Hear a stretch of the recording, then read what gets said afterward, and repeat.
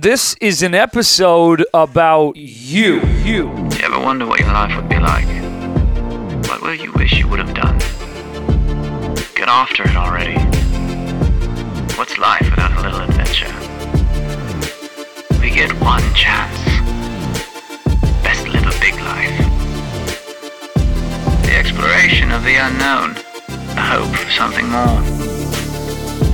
This behavior can be classified as typically hazardous. I call it an adventure. Welcome. Let's get started, shall we? Ladies and gentlemen, welcome to the podcast. This is Hank Fortner, and welcome to a new year. I, for one, love life transition. I love transitions, and I love the passing of time. Something powerful feels like it happens to us globally and collectively when we change from one year to the next. Now, of course, lots of obvious things happen, but the most exciting thing that happens is that we get to move from one year to the next. We get to move, in essence, from one life to the next. People have this weird feeling like, well, that's going to be from what my business is going to turn into. That's going to be what my body or my life or my family or my soul. People get oddly hopeful around New Year's because they imagine in this futuristic world that they can be something different. That is my favorite part. So this conversation is actually about New Year's, but you can have this conversation anytime. The dialogue here is Happy New You. An opportunity to look at who you are, at yourself, and dive into what New Year's or a new season may have to do to create a very new you.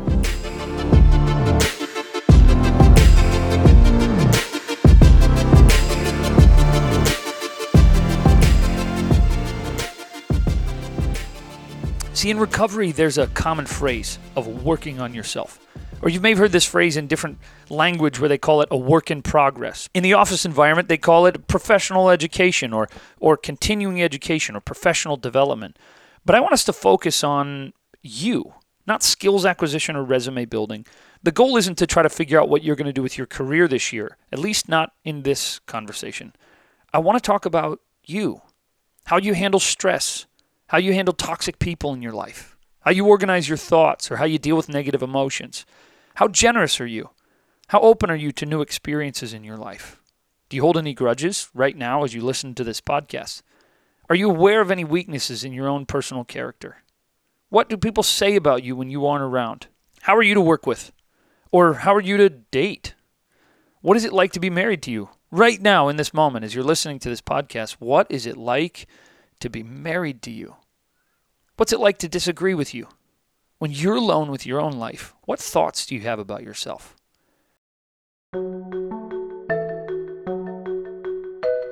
See, these are questions about your being and who you actually are, the you. So I want to take this episode to hopefully give you some information and some inspiration to become your optimal you, to step into the new you this new year. See, how you can engage with a fresh mindset is all going to be rooted in some of the questions you can ask and how real you're willing to be with them, some of that stuff. But it's really important for me to tell you where we're going.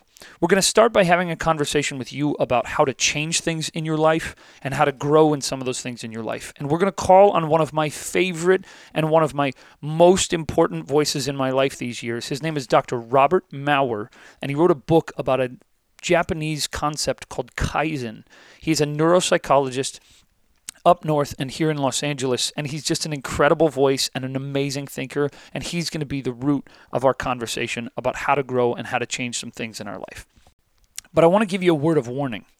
If right now you're not trying to get better, or if you are unwilling to do work on yourself, if you're uninterested in becoming a better mom and a better wife and a better husband and a better friend and a better worker and a better coworker and a better human, if you're not willing to put in the work to change some of those things, then this episode will be an entirely massive waste of time.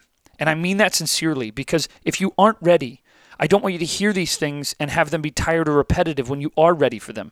So if you're listening and you go, yeah, I'm not really in a place where I'm ready to like make a change for anything in my life, then you sincerely need to turn this podcast off and return to it when you are. Because what psychologists tell us is that if we get essential information at the wrong time, our brain will actually categorize it as familiar and it loses its insight and its impact and sort of that eureka factor of this is exactly what I needed when I needed it. So by way of social contract, if you keep listening to this, you're saying yes. You're saying yes to embracing change and growth as the fundamentals of the impact of your life. You're saying yes to evolving and growing as all living organisms must do to stay alive. And by continuing, you're saying yes to the work that is ahead of you to become the you we are all waiting for. So if you keep listening, then we're in this thing together. And we are going to figure out how to launch the new you.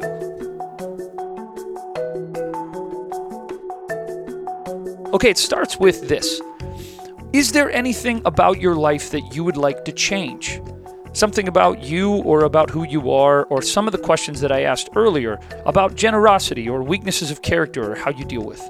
It's important to begin this conversation by focusing on those things and saying, here's a list of things that for me, I would like to change in order to get to the new you. It could be something as simple as your spending habits. It could be something as obvious to you as things about your body or about your eating habits that you'd like to change, something you do every single day. It could be things that are less obvious, like your thought life, or like things that happen in your interior world or that happen that nobody else sees. Make a list and be clear. What are some things in your life that you would like to change? I want to change my fear of failure. Get out of debt and to actually do more than survive. Be hands-on and more creative. Speed up the gap between thoughts and action. I want to change the way I look at people. Be more engaged with God. I want to change that I take everything personally.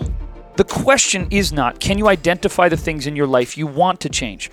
Those things are obvious to us, and oftentimes they're very alarmingly obvious to the people in our life.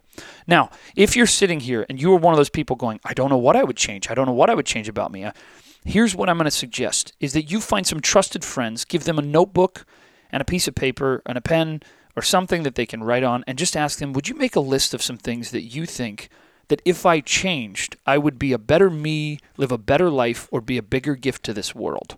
Because you might actually be sitting here and you're a pretty extraordinary human being, but you're hoarding that extraordinariness and you're not writing your blog or writing your book or doing your speaking, and you're not giving that and you're being generous with that life that you have.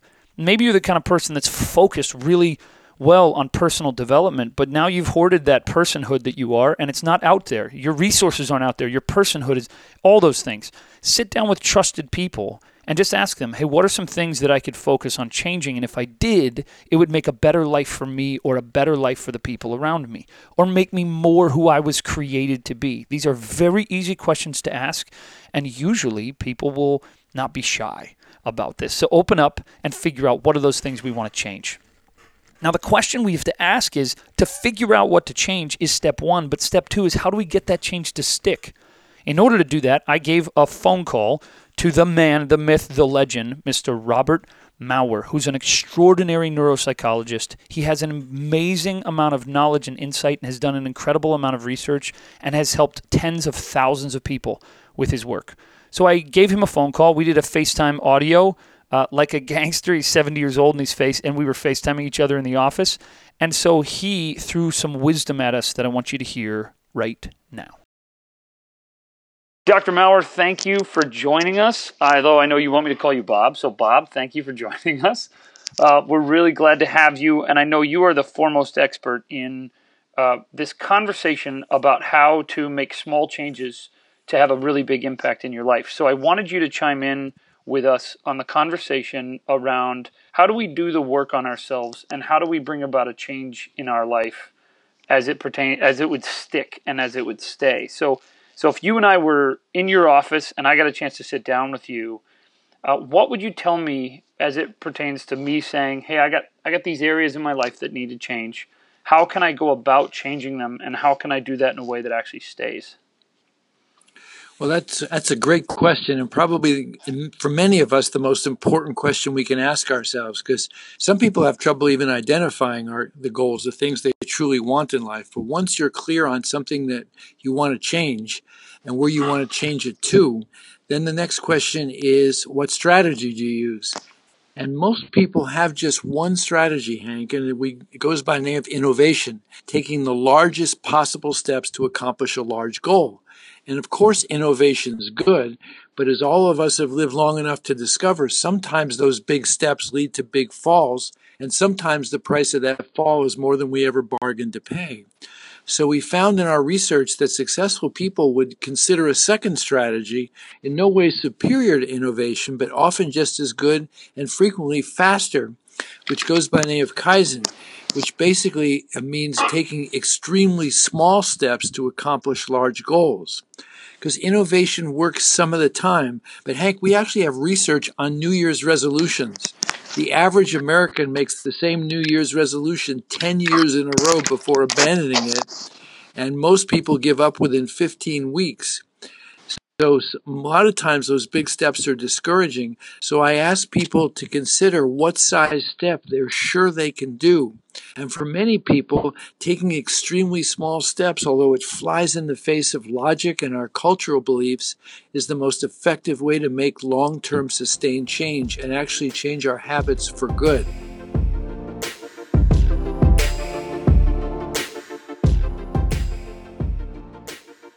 So what would I do if I was coming to you and just said, hey, I have, like for me, I get aggressively angry in the car at like unhealthy levels, most certainly unhealthy levels to my own body.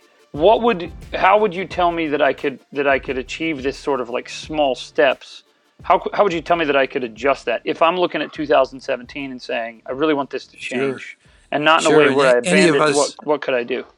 Sure. Any of us who travel the streets of Los Angeles have some of that, of course. So I would start by asking the person, if they can, to imagine what it is they'd like to change it to. To give me a picture, if they can, or a description of if they were using their car in a way that they felt they were being healthy with other drivers, what would that look like? And what are the advantages that they see in doing that? And sometimes I would ask, if they're not able to articulate it clearly, they just know it's miserable or their passengers are complaining, I'll take them through some of the research on anger and what it does to the heart, which is quite frightening and very conclusive evidence. So depending upon the person's agenda, sometimes we'll even decide, all right, maybe the car is where they're going to practice so that they can have healthy relationships with other people. Because if you can't control your emotions behind the wheel with 100 strangers in front of you, what chance do you have with a romantic partner or any intimate friendship? Sometimes if people are more spiritual, we use it as their spiritual playground. They're going to see God in all these other passengers, and that's the metaphor or the classroom they want to use anger to work on. Then we get down to the practicalities. And what you want to always do with people is give them choices of which strategy they want to try.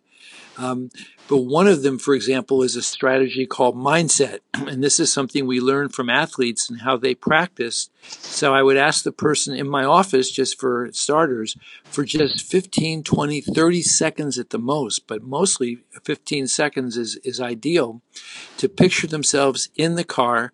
The driver in front of them is doing whatever it is that causes anger. They're jumping in my lane too quickly, or the person's tailgating me, or they're running a red light, whatever it is that triggers this anger. Close their eyes, picture themselves behind the wheel. This other driver is doing whatever it is that triggers us, and imagine what you'd want to imagine yourself in that situation and what you'd be saying to yourself, what you'd be thinking, what you'd be feeling. And practice that anywhere from 5, 10, 15 seconds, 1, 2, 3 times a day. Because one of the things that is obvious once you think about it is the brain's a creature of habit. Anything you do routinely, the brain commits cells to. If you watch an hour of a TV show, they show you the same commercial over and over and over again. You think they'd vary it, But entertaining us is not their agenda. It's building the image and the memory of the product into our mind. They know repetition is the way to do that. So if you're practicing mindset, picturing yourself in the situation in grace and humor, kindness, or listening to music and absorb with that, then the brain eventually gets the idea. Now, there's another strategy that was actually developed by cardiologists because anger is incredibly hard on the heart. It's one of the biggest predictors of cardiac disease and early cardiac death. So they developed a strategy where for their cardiac patients, these are patients who've already had a heart attack and are trying to avoid a second one, and often are the kind of drivers you're describing. The homework they gave them was every time you start the engine, even if you're just going 2 blocks to the store, you need to do one favor for another driver. So this means you're looking for somebody who perhaps needs to get over in your lane and you're giving them space to do it. It may mean that you're being careful not to tailgate that person so as to disrupt their drive. So you're looking for an act of kindness, which of course calms the heart. So those are two of my favorites. There's this third one that works very, very quickly if people are willing to do it. And that is if you find your anger almost uncontrollable, I love demonstrating this. You can get as angry as you want in the car, but you have to stick your tongue out while you're doing it. And I'll demonstrate it for you.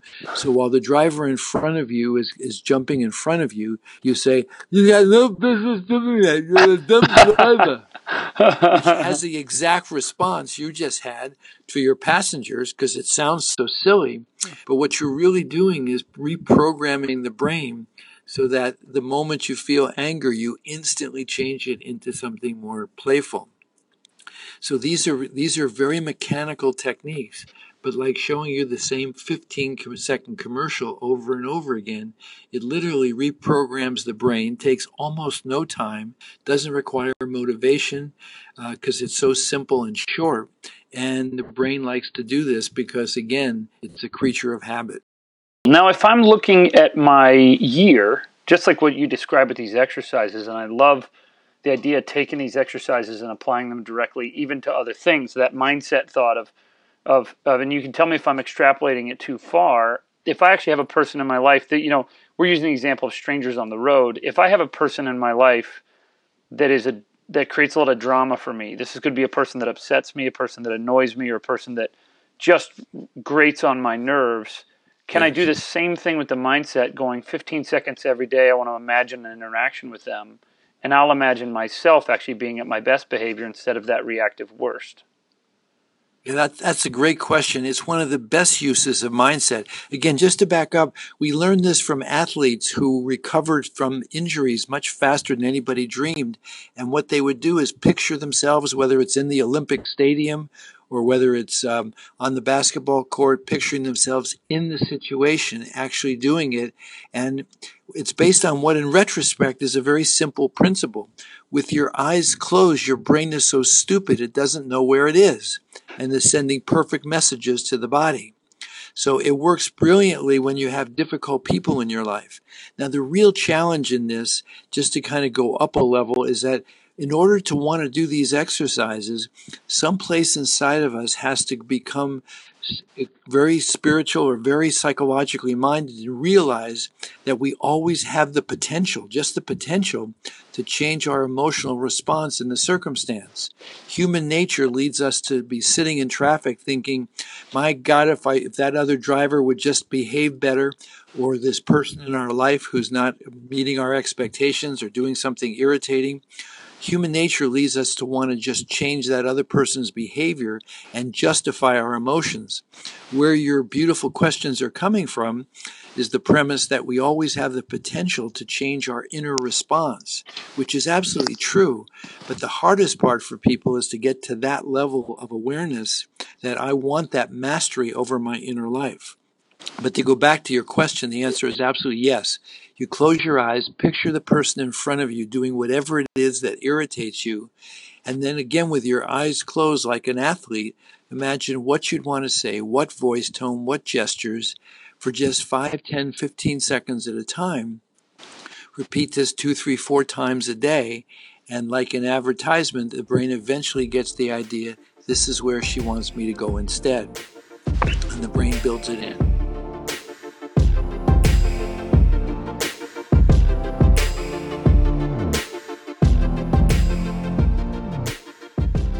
But we think it's part of that Asian philosophy that Lao Tzu said that the journey of 1,000 miles begins with a single step. But in our research, we couldn't find any way that any Asian culture was using it systematically, but was developed by a group of Americans at the beginning of World War II. As you know, we entered the war very quickly. We were turning car factories into tank factories with very little material or human resource.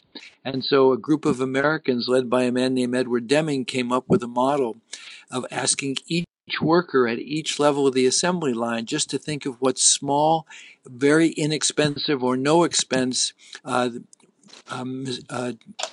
changes they could make in the process that would improve either the process or the product. And they found by making very small, inexpensive changes, they actually made extraordinarily effective results and made the highest quality military products in the world. After World War II, nobody in the U.S. was interested in these weird ideas about quality, about looking for small incremental steps to improve the process or product. But the Japanese have been very impressed with our equipment. They invited Dr. Deming and his colleagues over, and small struggling firms like Toyota and Honda embraced his ideas to build what we now know are some of the highest quality products in the world. That's incredible. So if I take that model, if we back into that model a little bit, if I'm looking at my year of 2017, I can very easily make a very long list of things that I either want to accomplish in my life or I want to change about myself.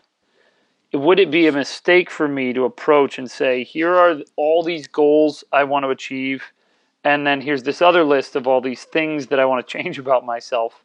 How do I know if I'm biting off more than I can chew? How do I know if that's the innovation strategy or if that's the Kaizen strategy? Does that make sense? Again, another absolutely key question. The way you know for sure is if the step is ridiculously small, it requires no willpower, no self-control, no discipline. So the minute you feel any kind of overwhelm, burden, effort, where you start to feel any resistance, you know you've gone too far. And the way I tell my audiences and readers is that the way you know you have a good Kaizen step, again, Kaizen is the word the Japanese gave for this process of extremely small steps to accomplish large goals, is the way you know that you have a good Kaizen step is people laugh in your face. I'll give you an example. I'll give you two examples. One is, suppose I want to be flossing. Flossing is very important for not only our teeth, but our heart, but I never get around to it. So one Kaizen example is I'm going to floss one tooth a night, same tooth. And audiences laugh, it's so stupid. But assuming it's so small, I am absolutely sure I can do it. What do I have a month from now besides one clean tooth? I have a habit of picking up this silly string. The chances of the other teeth getting flossed become much greater. I'll give you another example that's not quite so silly. Suppose I want to be drinking more water, just never get around to it. So I could say I'll put a bottle of water up on the passenger seat of the car when I'm driving to work. I'll put the bottle of water at my desk and one where I'm shaving in the morning, so I'm at least thinking about water more often. Again, these steps are so small they don't require effort, self-control, discipline. And because they're so small, the brain will build it in as a habit without me having to make much effort. So if you're taking 5 areas of your life and coming up with small steps, there's a high probability that you've bitten off too much. The other reason to keep your goals minimal is that we know that these good habits spread. For example, suppose you want to be exercising and you decide you're going to exercise 1 to 2 minutes a day. While you're watching TV or listening to the radio for 1 or 2 minutes, you'll move in place enough to get your heart rate up. So if you do that, once the research is very clear, once you start exercising regularly, even a small amount, all of a sudden you start changing your eating habits, you start going to bed a little earlier. The body gets the hint you want to take better care of it. So these good habits have a way of spreading. If I could add one more thing, Hank, and that is there's two major obstacles to people using small steps. One is the culture we live in. Like most Western cultures, we tend to think big problem, big solution. And so it's very hard for us to think small. The other reason is that often many of us, particularly at decade birthdays or New Year's, or at some point we take stock of our lives and we think, I really am off course. I should have made $1 million by now. I should have written my book by now. I should be married by now, whatever it is. And at that point, many of us get angry at ourselves. And if you have a harsh inner voice in your head saying you're a loser because you haven't already become thin, become married, become rich, whatever it is that harsh voice is beating you up for, that harsh voice isn't interested in small steps. It wants to change yesterday. Today's tolerable. Tomorrow's an eternity away. So it's very hard to think in terms of small steps if you're already angry at yourself that you haven't already achieved and accomplished what this goal you think's going to. Or to say it just a little differently, the real key to all of these change processes is freedom. Am I free to try the big steps and see if it works? Am I free, if the big steps aren't working, to break it down into small steps, knowing that I'll get there probably even quicker? We all remember the story from childhood of the tortoise and the hare, and that's basically what we're talking about. Sometimes the small steps are the fastest way to get there because you're literally programming the brain for the change you want it to make. At a neurological level, you're basically the brain's trying to be as efficient as possible. So things you do very seldom, the brain doesn't commit cells to because it doesn't need to.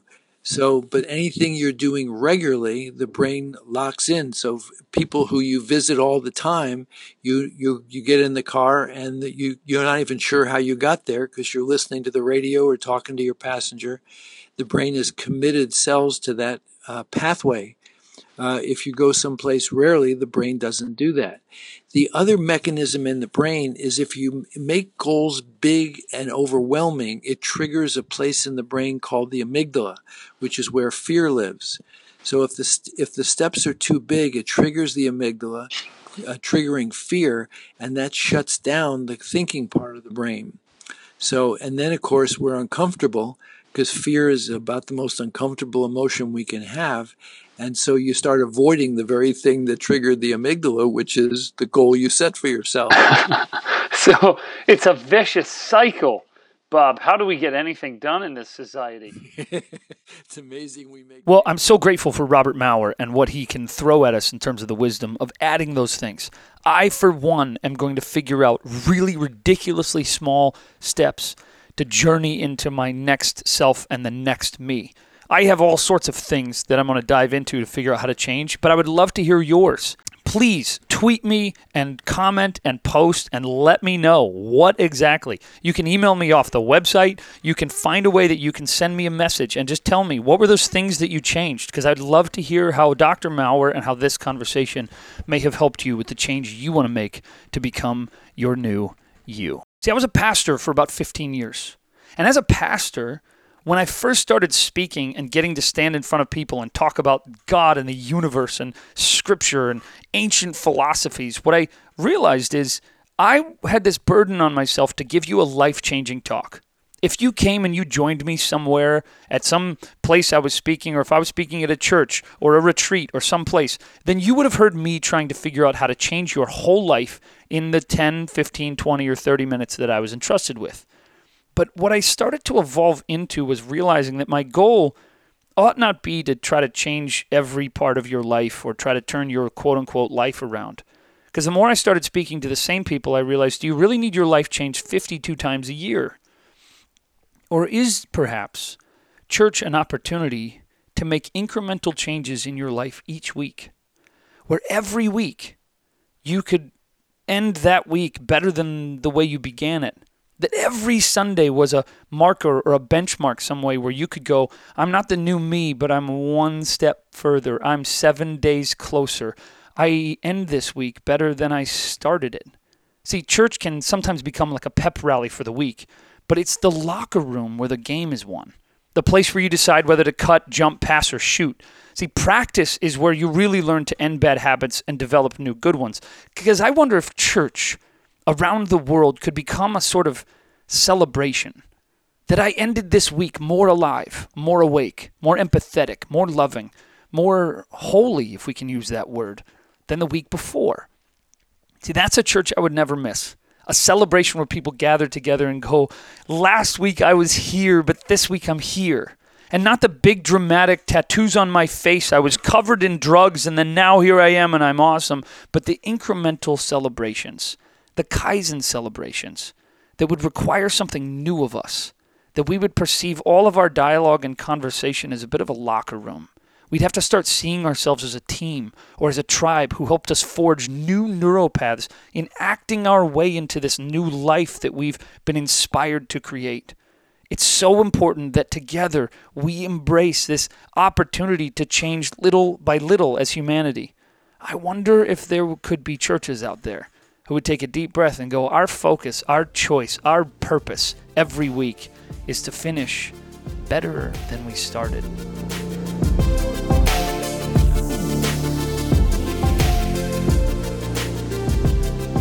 So the goal of this podcast was to introduce you to Kaizen and to Dr. Maurer. But there's yet another solution or another way that we can juxtapose this conversation of you being a new you. Instead of starting January 1 and saying, I'm going to be my new me. I'm going to take on everything. I used to eat bread and pizza and cookies and chips, but I'm not going to eat any of it ever again. It's all kale and quinoa for me. See, those would be dramatic, innovative shifts like Dr. Maurer described. But another thought and another school of thought is actually what's called the aggregation of marginal gains. Now, if that sounds like some kind of weird hedge fund language, it sounded like that to me at first. But there's an amazing article by James Clear. If you Google James Clear marginal gains, you can read the article. The idea is that there was a guy named Dave Brailsford who was a British cyclist who had never ever won the Tour de France. Now, what's interesting about what he did was he approached the team with this idea of the aggregation of marginal gains. He asked the question, could I get a 1% increase in every area of my athlete's life? Meaning, he's asking the question, if you looked at yourself right now and said, I just want a 1% increase in all the areas of my life, would that have an effect on my life? I'll fast forward and give you some of the scenarios. He said, could we eat 1% better? Could we sleep 1% better? Could my athletes train 1% better? Could their shoes give them a 1% increase in comfort? And he asked all these questions about everything from temperature to food to sleep to entertainment to relationships to interior world. And 3 years later, the aggregation, the gathering up, the collaboration of all those marginal gains of 1%, they won the Tour de France. So for you and me, could we approach not only this Kaizen strategy of saying, I want this to change and here's how I can get it, but maybe you're listening and you're going, I just generally want my life to feel better. Perhaps you could approach 2017 by saying, could I get a 1% increase of all these marginal gains that otherwise would be totally ignored, but if I gathered them all together, I could move into who I imagine and who I was created to be. Could you gather up all these marginal gains and go, you know what, I'm going to save 1% more money and put it into my retirement fund. I'm going to spend 1% less money on stupid stuff that I'm not going to remember. I'm going to be 1% more generous financially to other people. I'm going to get 1% more sleep or exercise 1% more. I'm going to spend 1% more time with my kids. I'm going to have a 1% better focus at work. I'm going to try to get all of my categories at work and all the measured objectives just 1% better. If you aggregated all those things together, it's possible that the new you in 2017 would have an incredible impact. It means that you and I could actually elevate all the things we're already doing, and instead of trying to innovate or change or become something different, what if you took the life you're already living and just said, I'm going to get 1% in every category, and then watch how I become the new me.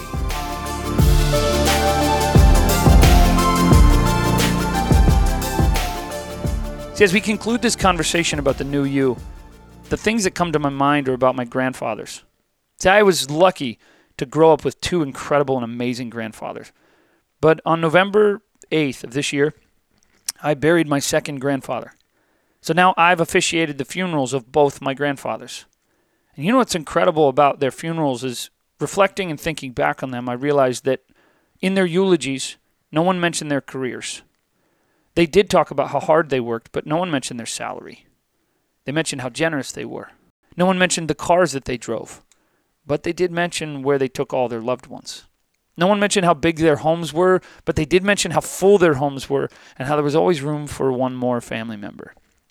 No one mentioned their public reputations or how many social media followers they had, but they did mention how their family felt about them. Not a single person brought up all the things that keep me busy from day to day, but everyone talked about those moments in between. They talked about the phone calls that they had. They talked about the routine drop-offs at school with their kids. They talked about the breakfast table 50 years after the fact. 50 years later, they talked about the breakfast table. They talked about the holidays. They talked about how it felt to be around them.